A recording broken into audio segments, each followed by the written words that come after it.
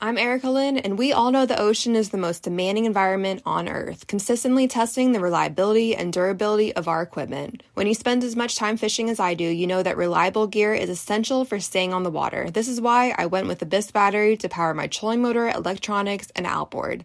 The guys at Abyss Battery are rattling the saltwater industry by manufacturing performance marine batteries specifically designed for sonar, outboards, trolling motors, and electronic fishing reels.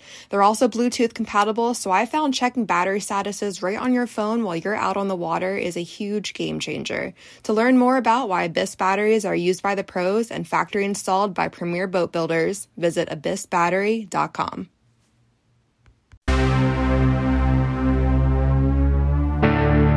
Welcome to Bear Archery's Hunting 101 podcast, where hunters new and old come to learn and find inspiration from stories of hunts gone by.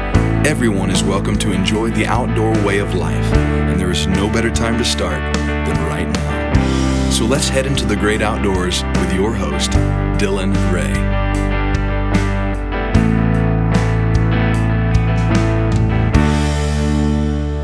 Welcome to Bear Archery's Hunting 101 podcast, as always, presented by our good friends over at ScentLock. It is November 2nd, and at this point, I am essentially living in my ScentLock, and I love it. Guys, this is the most exciting time of the year. It is, the rut is kicking off. It is pre-rut, which in my opinion, this week, October 31st through like November 6th, 7th, in my opinion, that's the best time to kill a big buck, because it's not quite full swing rut yet. But bucks are already chasing, getting up, moving around, seeking, but they're not locked down with does. So they'll respond really good to decoys, really good to calls, really good to rattling. So you can really manipulate a deer the way you want to. In the next few weeks, you get to mid-November, there's so many does in heat that there's nothing I can really do to pull that buck off that doe because, well, he's got a doe. So why does he need me? This is a really good time. So get out there in the woods and start hunting, start grunting, start rattling, using decoys. It's a fun time to be in the woods. I've got an exciting episode. I've got a good friend of mine, a fellow Razorback. Woo pig. Mr. Dan McLean from Arrow Junkie. How are you, man? I'm good, Dylan. How are you? Man, I am absolutely wonderful. It is. Yeah, you couldn't ask for a better time of year. That's what I was going to say. It's a good time of year right now, especially for all you whitetail hunters, right? Yeah, you guys are done. Like, that's what I love about out west. Like, it's like September 15th, and everybody's like, well, that was a fun season. And I'm like, what do you mean? It hadn't even started yet. Like, we're just getting started. Yeah, the Colorado season goes, basically it's the month of September. So yeah. Our elk hunting and mule deer hunting, bear hunting, all that stuff is pretty much over. If I want to go hunting, I got to go somewhere else now. Yeah. No, November is my favorite time of year by far. You've got the whitetail rut. You still got college football going on. Now college basketball is going on. So you've got anything you want to watch. Anything. It's just a phenomenal time to be alive. It's not too cold, not too hot. It dips down into the 20s, but you still get 50-degree nice days, and just a fun time, man. I love November. Absolutely. I miss it. I miss being in Arkansas and Texas for hunting whitetail for sure, but I can't complain about living here. So, well, you can come back, right? Yeah, absolutely. I've got a Thanksgiving visit planned for Arkansas, so hopefully I'll get some hunting in while I'm there. Now, what part of Arkansas are you hunting in? Hot Springs. Hot Springs, not far from my folks at all. So I'm there in Northwest Arkansas, just about 40 minutes from Fayetteville, which is where I hunt every year for Thanksgiving as well. Oh, nice. I absolutely love it, man. People are like, why do you get so excited to go to Arkansas? You're leaving Kansas and going to Arkansas. And sure, I'm not going to see the same quality bucks. But it's just, man, hunting in the tall pines is just, it's gorgeous. You see a ton of deer. Yeah. You'll see 200 deer in a set. Not really, but not realistically, but you could, because the deer are so thick, man. There's so many deer, and it's just I love hunting there. Yeah, me too. I miss it. I'll be glad to get back. Do you get a lot of bears in Hot Springs area? A few on occasion. We'll see. Nothing real big or anything, but occasionally we'll see them roll through. Gotcha. Now, before we jump in, these folks have heard me talk about Arrow Junkie, coolest swag on planet Earth. But what was your mission, your goal behind Arrow Junkie? Why'd you start it? I started Arrow Junkie specifically to get more people into building their own arrows, just to go out there and show everybody that it's not rocket science. It's not that hard to do. It's and the gains, the pluses from building your own arrows are tremendous. There are so many things you can do to build quality arrows and make sure they fly straight. And, we'll get into some of that stuff, I'm sure, but just to let people know that, man, it's not hard to do. Everybody is a little intimidated by it, by especially a few aspects of it, but it's easy. It's really not hard. Just breaking people in, getting them started. Then they find out it's really not hard. I mean, that was the ultimate goal, to get people to just get started building their own arrows. Now, before we jump in, it's kind of hard to do this episode in the middle of the rut because all we want to talk about is deer hunting. However, I do think this is an important time to do this episode for two reasons. People are buying new bows now. All the bows have been released and people are throwing bows out. So you're buying new bows. You're setting those bows up. So with the bow set up comes what arrow you're going to shoot out of that bow. So I do believe it's a good time to go over some of these things, because if you're not buying a new bow already, you're already looking at the bow you're going to buy. Sure. And if you're anything like me, the moment the new bows are released, you start planning out your build, like what you're going to do with that bow.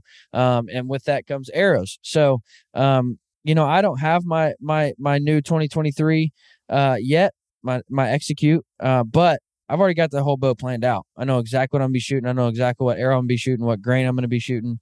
I know all of that stuff. So I've started mapping that out in my mind. So I do think it is a good time to go over this episode. I also think it's a good time to go over this episode because everybody's fired up about the whitetail rut. Everybody's getting ready to go out and kill a monster buck. And here's my pet peeve, Dan. We as hunters, we put so much thought into the cool stuff, like the bows, the sights, our camo, the cool stuff. And I think a lot of people neglect their arrows. I agree 100%. 100%. And at the end of the day, that's the only thing that contacts the animal. Right. No matter how cool your camo looks, no matter how bad to the bone your bow is, no matter what color strings you got on your bow or how fast your bow shoots, no matter if you're shooting a drop away or a whisker biscuit, no matter all of the other gear we can dive into, at the end of the day, the only thing that contacts that animal is your arrow. And absolutely. And the first thing to contact that animal that I feel gets even more neglected is your broadhead. Mm-hmm. I feel like that don't even dare look at how sharp that is or how dull that is or dinged up that is. That's a practice head for my recurve, so it gets. If you're handling it like that, it can't be too sharp. Yeah, that has been sent through my privacy fence 407 times. But I think we just neglect the arrow and even more so the broadhead. Now, before I say this, Dan, you know my heart, but I got to make sure everybody else does. I'm not saying anything negative against expandables, because I've got a package right here. I like expandables. I shoot expandables. However, I believe expandables has ruined us because they're promoted as shoot just like a field point. And so nobody even cares to tune their bows or practice with their broadheads. They buy a packet, they throw them on their arrows, and they go hunting. They never shoot them. They never practice with them. They never sharpen them because they're marketed as pull them out of the package. They're going to shoot just like your broadheads or just like your field tips. So I believe that I'm a fan of mechanicals. I like mechanicals, especially for whitetails. However, I believe they've kind of ruined us. So I do think this is a good time to go over this episode for those two very specific reasons. We're already planning out our next bows, and you're thinking about all your gear, but sometimes you neglect the arrow. Well, it's funny you bring that up, because one of my pet peeves in this, with what I'm trying to do is, getting people into building arrows. And, you've got there's an initial cost. There's a setup cost, right? Just like with anything else, you're going to have to buy a few things to build your own arrows. You can literally get started building your own arrows for $300 to $400. Now that's on the lower end with everything. That includes a saw. Like, you can literally have everything you need to build your own arrows. that price right there, for whatever reason, shocks people. Like, oh, but it's so expensive. I'd rather just have the shop cut them. I'll buy them at the shop, have the shop cut them, whatever. It's so expensive to get in it. But you're going to drop $2,000 on a bow, $1,000 on camo. You know what I mean? So yeah, to your point, you spend a bunch of money and get excited about all this other stuff. But the most important part of the entire hunt, like you said, the only thing that actually contacts the animal is your arrow. And if you build solid arrows, you're in good shape, so that's a minimal investment as far as I'm concerned when you compare it to everything else. Absolutely it is. Which that's kind of why I wanted to do this episode, because I am in the process of building my arrow building dojo. I want to build, I still do. I still love building my own arrows. And I still love fletching my own arrows and tuning, you name it. But I'm finally to the point where I'm like, okay, cleaned out the garage and refinished the floor, painted the walls, bought some workbenches.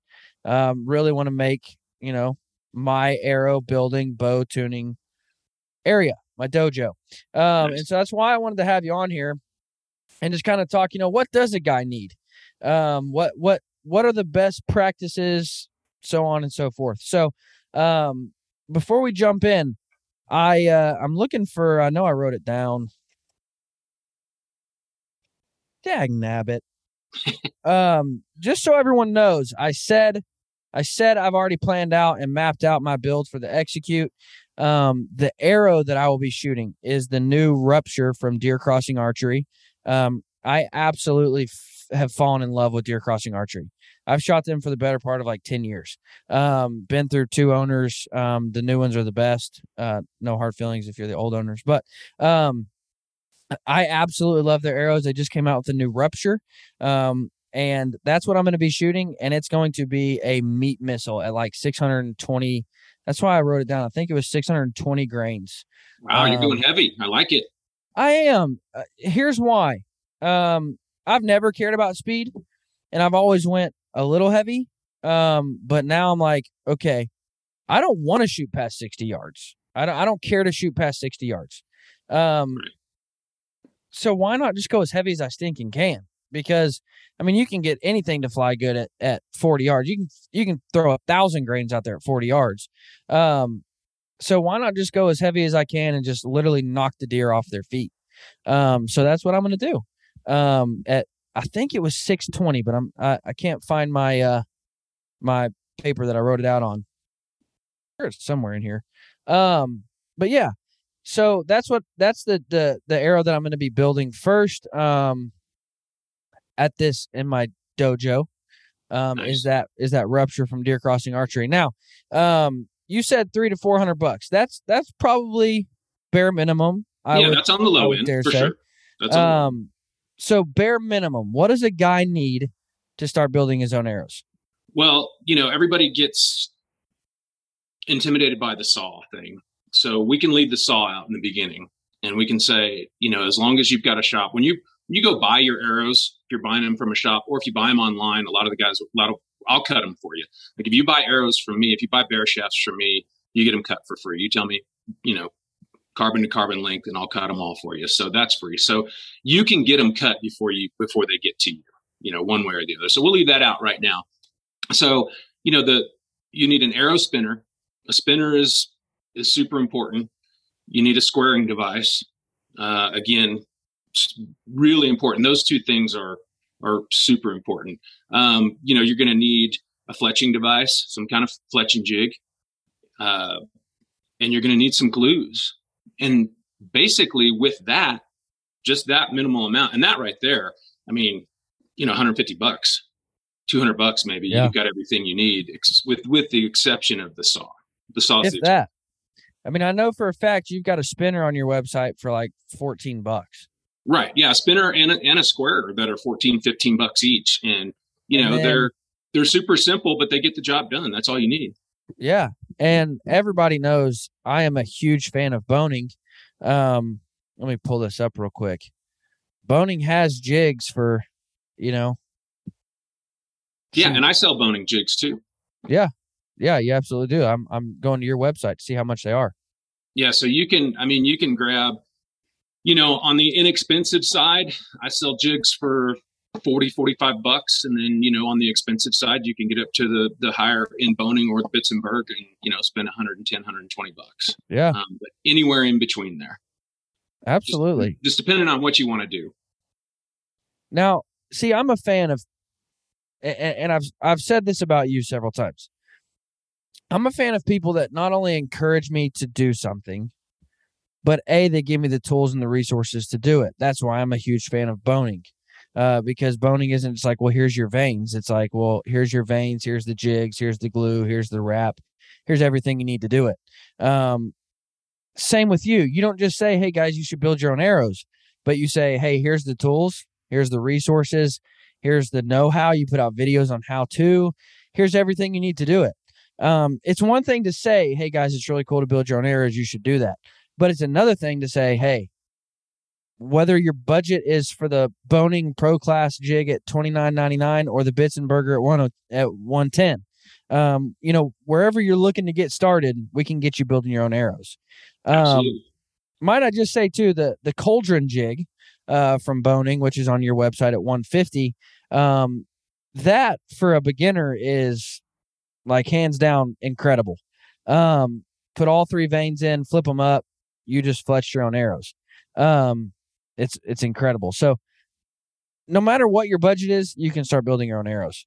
Yeah, absolutely. I mean, it is honestly, it's minimal expense compared to everything else, that you buy for bow hunting or for hunting in general. And, when we move over and start talking about a saw, the intimidating part, the most expensive part that scares everybody away, depending, like right now I'm out of stock. We've talked about this, but, I have saws for basically 160 bucks up to, close to $300. And there are more expensive saws out there. I don't carry them, but there's Last Chance Archery sells has a saw for, $600-700. So you can go super expensive, but you can also get started relatively inexpensively. And I think there's two things that scare people about the saw. One is it is the most expensive part of it. Again, if you put that cost and you compare it to anything else you buy for hunting, it's really not expensive. But the other thing is it's just intimidating. People are they don't want to cut their arrows because they've never done it before. They think it's hard. And that's why I put out the videos and stuff to show everybody that it's not that hard. It's really not. Well, I think what got me, having worked in a bow shop for a few years and building arrows in that capacity, you build the arrows and then you push them out the door. Now being on the backside, if I need arrows cut, especially, here's my big pet peeve. If you're a traditional shooter and you're tuning your bow by trimming your arrows, and you don't have a saw, there's something wrong. Because here's what happens. If I go to a bow shop, they charge me 50 cents a cut, maybe up to $1 a cut. I mean, sometimes it's crazy. I had one bow shop charge me $1.75 a cut. Yeah. Which is just outrageous. I mean, if you take in, at that point I took in a dozen and a half arrows times $1.75. I spent $32 on cuts, right? Just in that one trip. Now, what happens if I'm tuning my recurve? Well, I've got to cut it an 1/8 inch at a time, and sometimes that's 12 times. I mean, 10 times an arrow, to get that one arrow to tune. And so you could spend a whole lot of money trying to get your recurve to tune if you're sitting in the bow shop, cutting it, taking back, shooting it, then taking it back to them, cutting it, taking it back. You can spend a whole lot of money having them cut arrows, or you can put a saw in your garage and have your target right there, shoot it a few times, trim it, shoot it a few times, trim it, and you're going to save yourself a whole lot of money in the long run. Absolutely, man. And it's there, and you can change your length on your arrows, even if you're shooting carbon arrows, if you're shooting, a compound bow. I mean, 100%. Yeah. I mean, you can shorten those arrows and get that broadhead or that field tip right above the riser if that's what you want to do. I mean, there are different things, but just to have the saw. And I mean, the other thing that goes along with that too is once you learn how to use it, and again, it's not hard, you're going to take your time, you're going to make cleaner cuts, It's going to be easier for you to square those when you get them from the shop, than when you would get them from the shop. Most bow shops are great and they put out great products, but they're bow shops, right? They're pro shops for bows. They're not arrow shops. And, when you build your own arrows, you can do so many things that aren't going to get done at the bow shop when they cut the arrows for you, when they put the arrows together for you. And one of those big things that's super important is squaring them after they're never going to do that. They're never going to. I mean, I know of one pro shop that will do that out of all. And I ask, like, anytime I'm talking, dealing with people that are either ordering custom arrows from me, having me build them, or they're just getting into this. And, I ask a lot of questions. What have you done in the past? Where have you got your arrows in the past? How, what do they do for you? Do they do this? And most people don't really know. But I think, out of all the bow shops that I've talked to people about getting their arrows from, there's one that I know of that actually squares arrows. So yeah, and if people that don't know what squaring an arrow is, that's something we can dive into also, but definitely have a video on YouTube for that. And there's several of them out there, but you just want to make sure after you cut your arrow that the end is square, so you have no wobble whatsoever. Yeah. And that's something that we can jump into, that process. So I buy a bow, and let's go compound, because I get super anal about tuning my recurve arrows. So we're not even going to try to get into that. Yeah. Let's go compound. Somebody just bought the new compound. We'll say it's the Execute 32. They've bought their bow, and they're planning out the arrow build. First off, as they begin to even select the shaft, what's your process look like? So I think the most important thing is once you decide, do your research on what brand you want, what manufacturer shaft you want. There's some great ones out there. Obviously, there's a bunch of them out there. Once you kind of figure out what direction you're going as far as manufacturer goes, they all have, a spine index chart. So every one of those will have an index chart that tells you what spine your arrow should be, depending on, your draw length, the poundage of the bow, et cetera. All those things kind of come together to make sure that you get the right spined arrow. You end up just, when I first started doing this a long time ago, there wasn't a whole lot of different spined arrows. We're talking aluminum arrows, and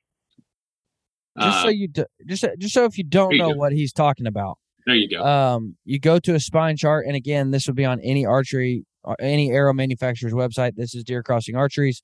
So there is your chart, and here's what I like. I don't know that other bow companies do this or not, but I like that Deer Crossing Archery does, because we're getting into so FOC driven arrow builds and heavyweight arrow builds. I mean, I just told you I'm going 620 with 175 out front in the broadhead, and I think it was 140 in the insert. Anyways, since we're going to such big heavy arrows, sometimes you look at this and you're like, well, is it still true if I'm running a 200 grain broadhead? No. Right. So here's their rule of thumb. I don't know if you live by this or not. Add 3 pounds of draw weight for every 25 grains above 100 grain broadhead. So therefore, if I'm going to run a 200 grain broadhead, which I'm going to be running the single bevel 175 Bear Razor head. So if I'm going 175, then I need to add 9 pounds of draw weight. So if I'm pulling 70, then I'm going to look at 79, and then go across to my draw length at 28, and boom, I need to be shooting a 200 spine arrow with, 300 spine arrow, which is, I'm actually going to be shooting a 200 because I'm adding some weight in the insert as well. So that would bump me over. Right. Anyways. I agree with that. I agree with the that's the 3 pounds of draw weight for every 25 grains above 100 makes it's a simple, simple math. And it works. And that's, when you're looking at that, and that's what I was going to say, when you're looking at one of those charts, a lot of that's going to vary. And if anybody, when you're building your arrows, or if you have any questions about that, I can help with spine selection, just by knowing what we're doing, what you're going to do as far as, because the weight of an arrow has a drastic effect on, what spine you need to shoot, Right. especially the front end weight of an arrow, because you have the paradox when that arrow is coming off of the bow, it's doing this when it comes off, right? And that's because of that weight in that front. It's pushing from the rear to the front, and that arrow is just, there's so much weight in the front, it's going to do this, and then it's going to straighten out as it goes. But the more weight you have in the front, the more paradox you're going to get, which means you need to have a stiffer arrow, because if you have too much paradox, you're never going to get an accurate shot. And we've went over this in depth on arrow building for your traditional bows, went in this in depth. But essentially, if you're adding weight to the front of the arrow, you're weakening the spine of that arrow. Correct. And if you're taking away weight, then you're stiffening the spine. Same with cutting it. If I cut it, I'm stiffening it. And if I make it longer, then I'm weakening it. So if you get a 200 spine arrow, so if I get that 200 spine arrow at 28 inches and I'm like, man, it's a little weak, then I can trim it back a little bit, and stiffen that up a little bit. Or I can change the weight of the broadhead a little bit. So just because you had this arrow build in mind and you said, okay, I want to shoot a 200 spine rupture from deer crossing archery and I'm going to run 175 grains out front, and then you get that and it's just too weak of an arrow, you can still work with that 200 spine arrow. Don't think, I got to throw these away and buy new arrows.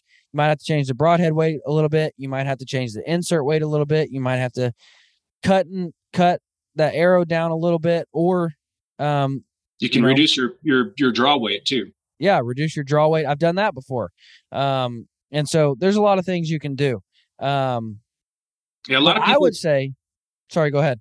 A lot of people get stuck on a number, and a lot of different things, whether it be the weight of the arrow, the weight of the broadhead, their draw weight.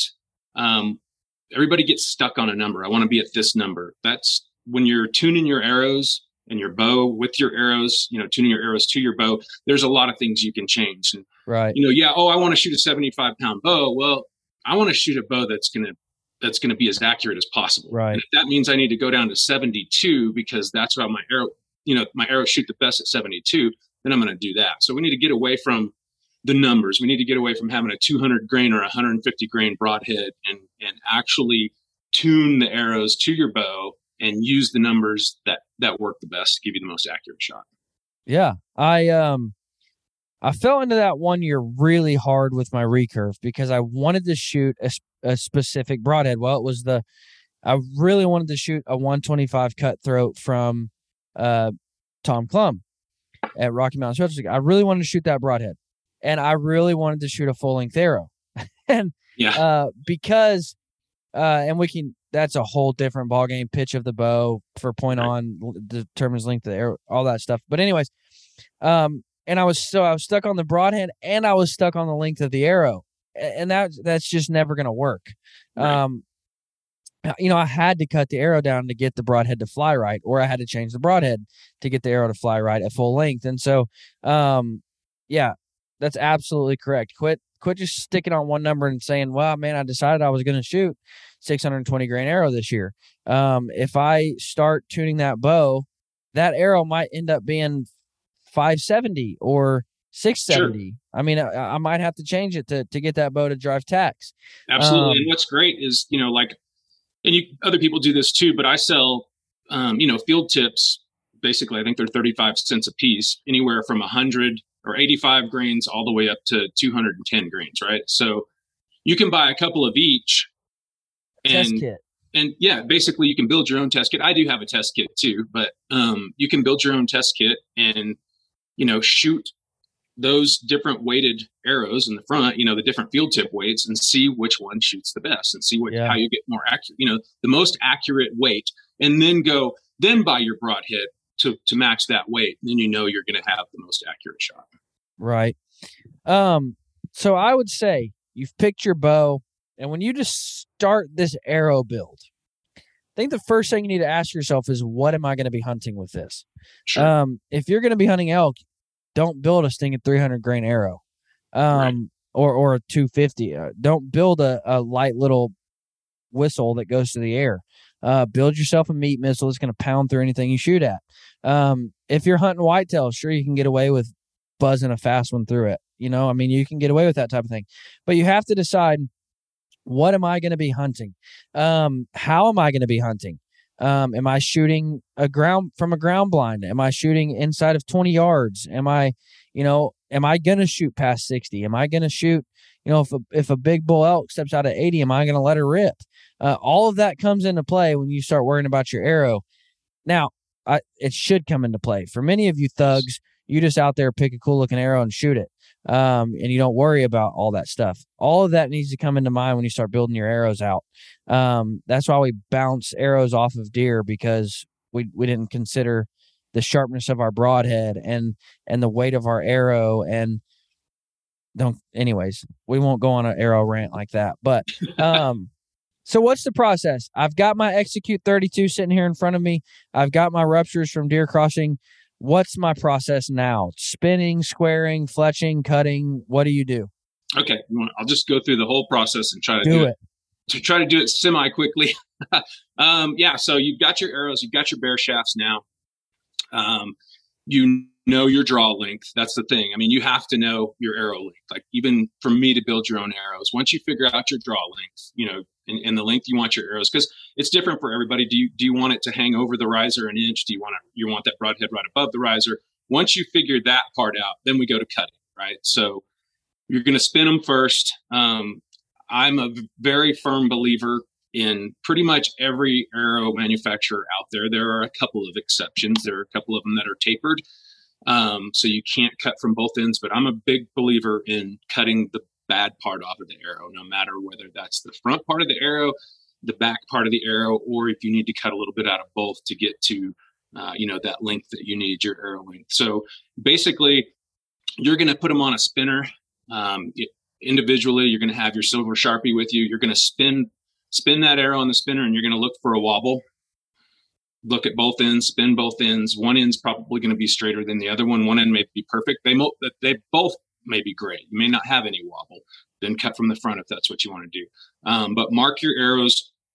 Which end needs to be cut. If it's both ends, again, mark both ends so you're cutting both ends off. Do that with all, however many arrows, 6 dozen, whatever it is, and you'll know that you're going to make the straightest arrows by cutting the bad parts off the arrow. So that's critical for me when I'm building arrows. I mean, I have to ask the question if somebody's having me build custom arrows, because some people are just really, they're very aesthetic driven, and they want the arrows to all look the same. They want them to look cool. Please don't cut off the back. I want every one of them cut off the front. That's fine if you know what you're getting into, but not every one of them is going to be, as straight as possible. That's fine if you care more about looks than killing and stuff. Exactly. Accuracy is key for me. So I'm going to cut whatever I need to cut to get the wobbles off, to get the straightest arrow I can. So everybody, you have to realize that most arrows come from a larger blank.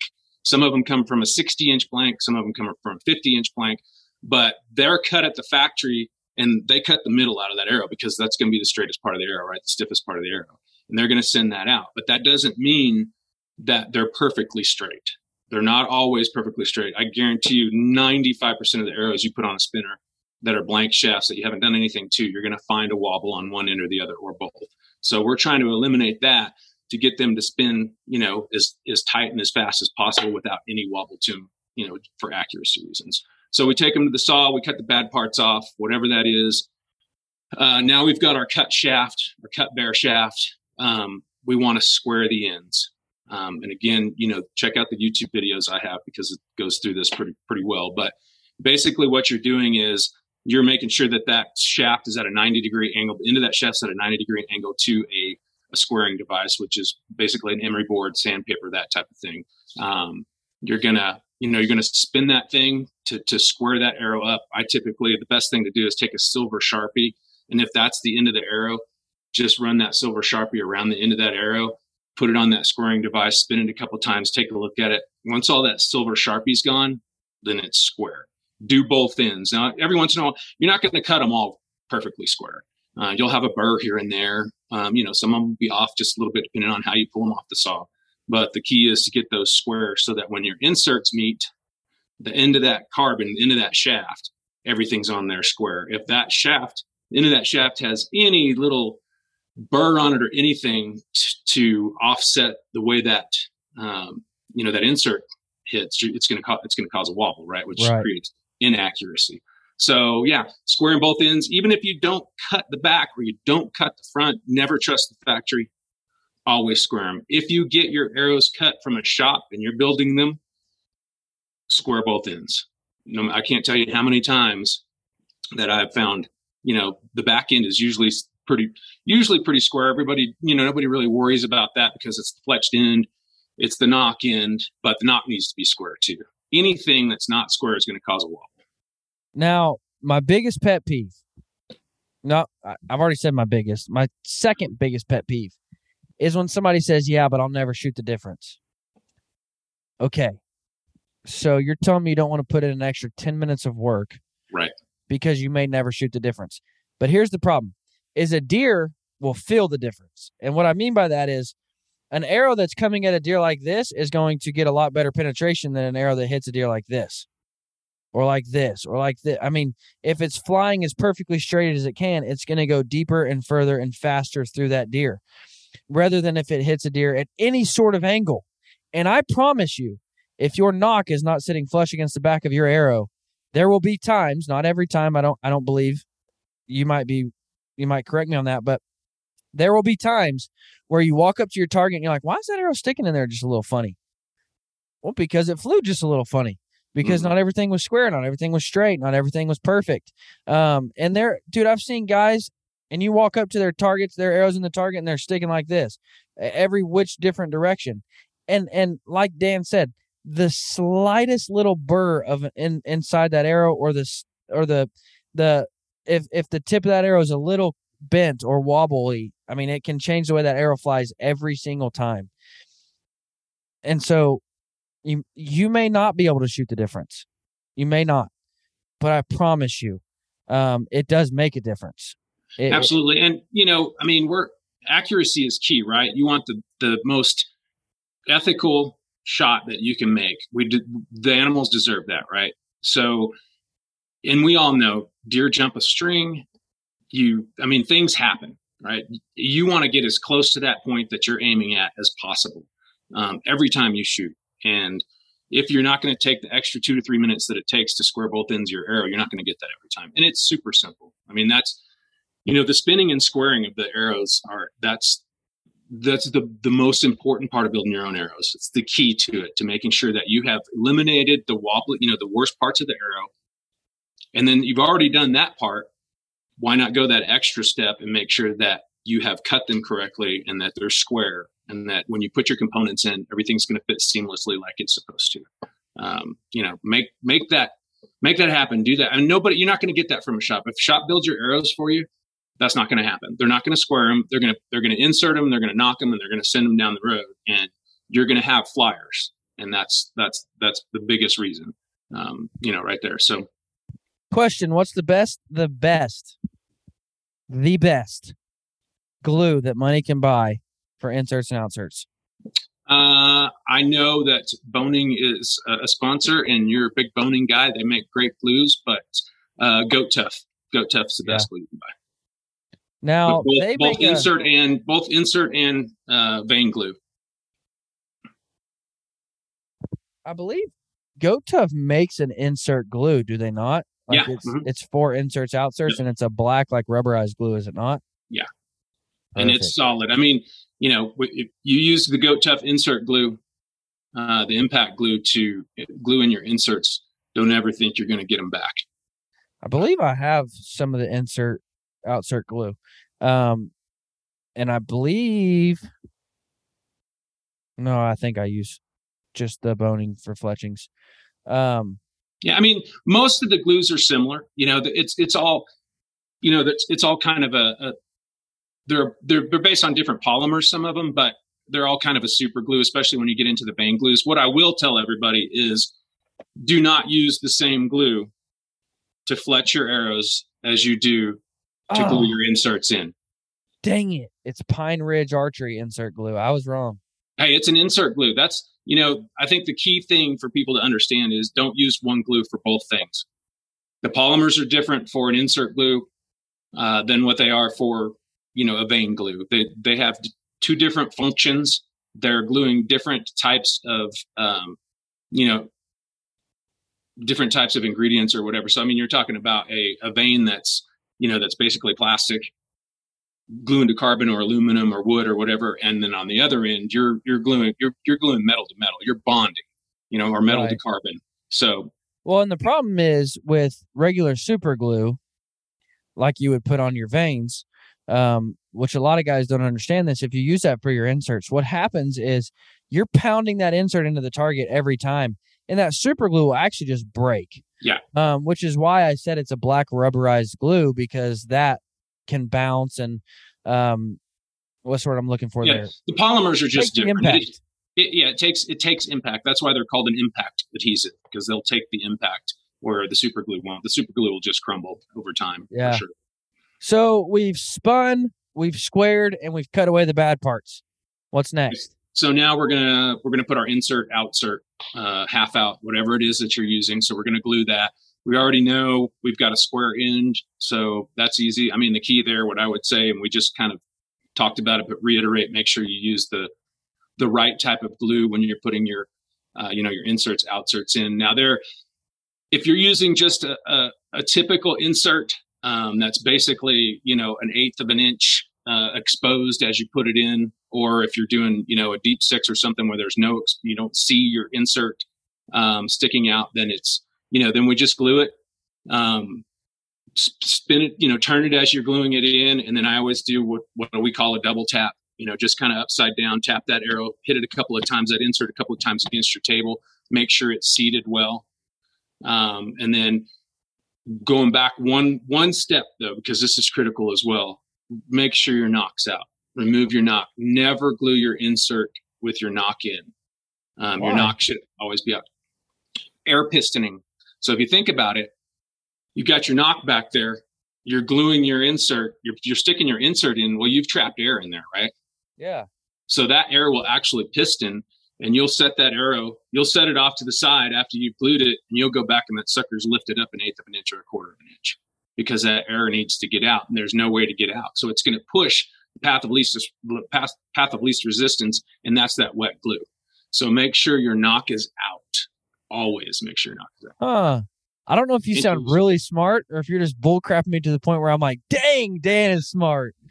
No, it's the truth, man. It's happened to me many times. I learned the hard way. So is there any truth to this? Because what I do is I put the insert outsert on that shaft and then I spin it before I glue. Sure. Absolutely. Sure. And I was going to get to that too, but okay. I went through the insert first because a lot of inserts, there's not enough there to actually spin test it, to actually, spin outsert test or insert test. But if you have a half out, or you're using an actual outsert, something that, is exposed, you want to make sure that it's seated as flush as possible. And you can spin test them. You can spin tune them. So basically what you're saying is you take that outsert or the sleeve or whatever it is you're using before you glue it, put it on your spinner and spin it a little bit. And you'll see, you may not, but a lot of times you'll see a little bit of wobble. And you can just turn that thing about an eighth of a turn, spin it again. And you can do that several times. It may take you one or two times. It may take you 4 or 5 times, but you'll reduce or eliminate that wobble completely as long as that insert or that outsert is square. And what you can do when you get to that point where, hey, man, that thing's spinning great now, is take that silver Sharpie again and draw a line across your shaft and that outsert so that when you glue it together, you want to line those, those two marks up, and then it's going to be as square as possible. And then what you have here, after you've done all this, is you've prioritized your arrows, and I've got the best shooting arrow that I can possibly have. If all else goes to crap, my arrows are going to be shooting the best they can be shooting. Whether I'm shooting bad or no matter what, these arrows are built because I've prioritized them, because I've made sure, at the end of the day, this is the only thing that contacts that animal. I'm going to prioritize this, and I'm going to make this a priority in my hunting arsenal and put the time and effort in. No matter what else happens, you've got confidence that arrow is built the best way that it can be built. Oh, man. And especially when you start shooting them. like when you build your own arrows and you start seeing the difference in the groups that you have with the arrows, compared to the arrows that you bought from a shop or just, pre-fletched stuff you buy out of a box or whatever, it's crazy. As long as your bow's tuned, that's the key thing. The bow has to be tuned right. As long as your bow's tuned and you build your own arrows and you get them tuned right and cut right, the groups are gonna be drastically different. You're gonna be surprised. The flyers are going to go away, unless you have, something that you just had an issue with when you're building an arrow, and it could possibly be an outsert that's a little bit out of square. You couldn't get one to not spin without wobbling.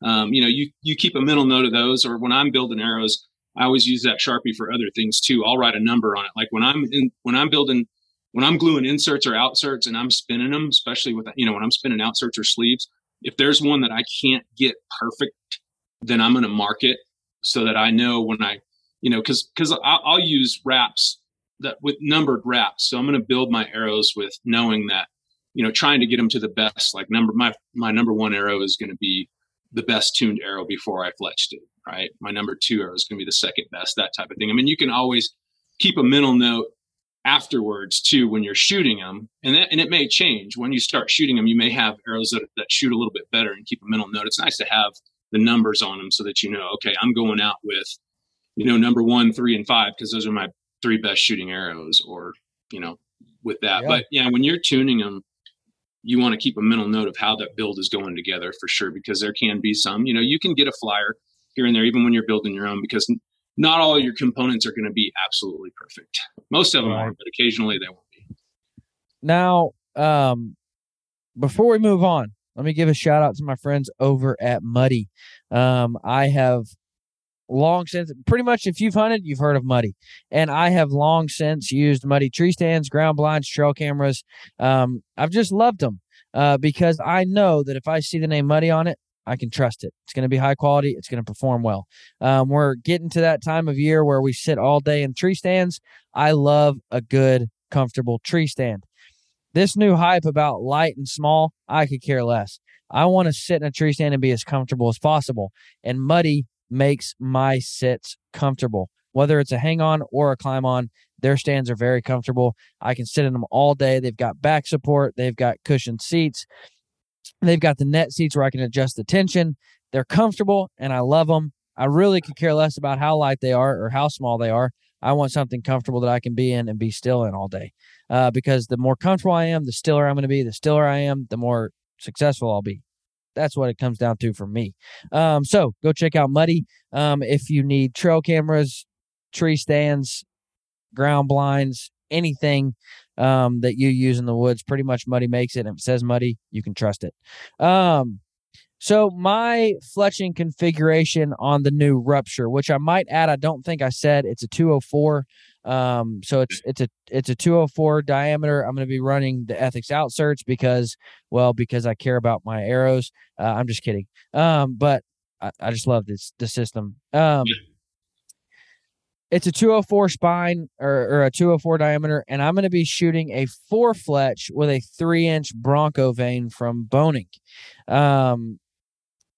I shot that 2 years ago, and I loved the way it flew. Whisper quiet, stabilized my arrow really fast. I loved that. We have done all of this before we have gotten to the point of fletching our arrows. Right. So prep work for fletching, I believe, is something that's not looked at a lot. We just throw on the wraps and start fletching. What do you do to the carbon to prep it for the wraps, and what do you do to the wrap to prep it for the vanes?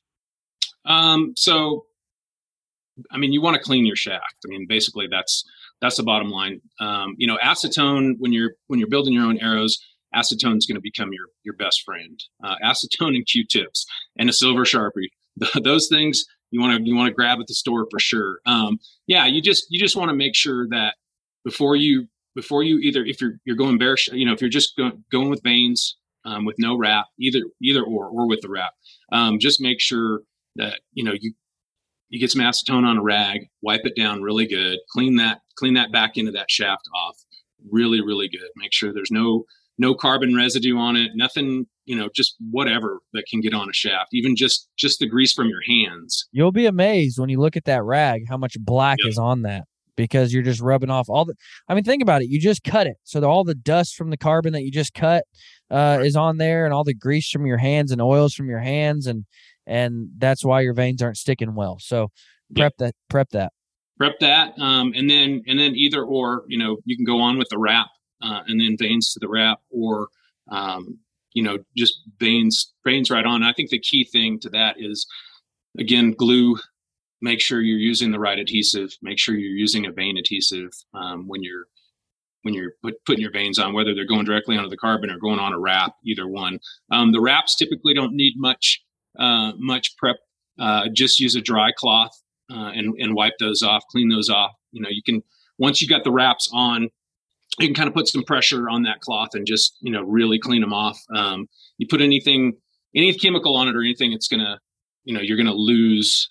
Either you're going to lose some of the color, you're going to lose the coating, and most of the wraps have a coating that's designed to help the vein glue adhere, adhere the vein to the wrap better than even it does to carbon, believe it or not. So yeah, just make sure, don't put anything on those veins. I mean, on the wraps, just clean them off with a dry cloth and make sure they're clean. Now, what do you recommend as far as fletching practices go? What do you tell people? As far as I don't know if you have any mind-blowing tips, like my whole take my knock off before I put my inserts on. The only thing that I would make sure, well, I mean, there's process, obviously. Make sure that the glue channel on your veins are clean. Now, there are a couple of manufacturers out there that have a certain vein type that does not, they say do not clean the vein channel, the glue channel on the vein. But 99% of the veins, before you glue them, before you actually fletch them, again, Q-tip and acetone, or you can use a primer pin. That's basically the same thing. AAE sells a primer pin. AAE is also the manufacturer that has the hybrid vein, which does not require priming or cleaning, because it actually has a chemical in there that helps adhere. It helps the glue bond, so they don't want you to clean that off. But 99% of the rest of your veins, that glue channel, you want to flip it over, take a Q-tip with some acetone, and just rub it up and down that glue channel real quick to make sure that that's super clean, so that when you glue it, it's going to bond correctly. And you'll be surprised when you do that, the stuff that comes off of the glue channels in those veins. You'll see it. Usually it's yellow for whatever reason, but you'll definitely see, some dirt and stuff like that come off those. So make sure it's just like everything else. And, I want to go back one step too, when we were talking about installing inserts and outserts and stuff. That's critical as well. Make sure you clean the inside of your shaft out. That Q-tip, acetone, get all that carbon dust out. Otherwise, you're not going to, your glue's not going to bond like it should. So basically the same thing on the other side with the vein channel and those veins. You want to make sure that your shaft is super clean and that the vein channels are super clean too. So you get great bonding. Now, Dan, I ask every one of my guests, what's a tip, a hunting 101 pro tip, field note that you've got for us? And I think it goes without saying that mine is prioritize your arrows. We've talked, it's been kind of our whole theme of today. But when it comes to building your own arrows, you've already given me a mind-blowing tip of take my knock off. But what's that one, like hunting 101, you're going to start building your own arrows. What's that tip that you've got for them? If you can do it, and it's not super hard, take the time. It's pretty time consuming, but noctune your arrows. And we can, that's a big rabbit hole to go down to try to explain, without having video and stuff like that. But noctuning each individual arrow before you fletch them, shooting them through paper, and just basically what you're doing is you're finding your spine, finding the stiffest part of that arrow and making sure that it's at 12 o'clock before you fletch your arrows. And that's basically what it boils down to. And then that's going to create the best groups that you can possibly shoot. Once you have every arrow spine aligned, Victory, there's a couple of them out there that actually do spine aligning. They show you where the spine is, where that 12 o'clock part of the arrow, shaft should be when you're shooting it, the stiffest part of the arrow. But the best way to get there is to actually noctune and shoot through paper with, a bare shaft. And that's a rabbit hole. I mean, that's one of those things where, you're doing everything you can possibly do when you get to that point to make sure that every single arrow you build is flying as straight as it'll possibly fly. But again, why wouldn't you? Like, right. I understand it takes time, but this is the stuff I love. Like, it used to be my basement, going down to my basement to do it. Now it's going to be my garage as I build out my arrow building area there. But I love going down to my basement at night when the kids are in bed and just tinkering with arrows, building arrows, gluing, fletching, playing with them, shooting them. I love it. It's what I do. Like my dad, I remember he would always sit there and sharpen knives. That was what he liked to do. You would just sit there and watch TV and all you'd hear is whoosh, whoosh. Yeah. He was sharpening. Mm-hmm. Mine is arrow building. I love throwing something on the TV, fletching arrows, playing with arrows. It's so fun. It's great me time. I mean, it's great time just to get out in your shop, your garage, your basement, whatever. Watch some hunting shows, turn on some music, drink a beer, whatever. Just tinker, like you said. Make it fun. It's not a job. It's actually fun. Yeah, 100%. Dan, where can they find you at, man? Super easy. Arrowjunkie.com. On Instagram, it's arrow_junkie. I do most of my social media on Instagram and YouTube as well as just Arrow Junkie. He's got, not only does he have all the tools for you to build your own arrows, but the sickest swag on planet Earth. I do have some cool shirts. I get more compliments on your shirts than anything else in my life. I love it. Love it. Oh, they're the best. Guys, go check out Arrow Junkie. It's November 2nd, guys. So absolutely get out into the woods. This is the time. We don't wait. We don't say, oh man, we go out in the woods. So get out there, start hunting. It's the best time to be alive. Because it's November 2nd and the Razorbacks tip off basketball season November 6th. And we're still playing football. It's just a great time to be alive. So get out in the woods. As always, I want to share in your success. So make sure and send me your field photos, your harvest photos. But guys, thanks for listening. Y'all have a great week.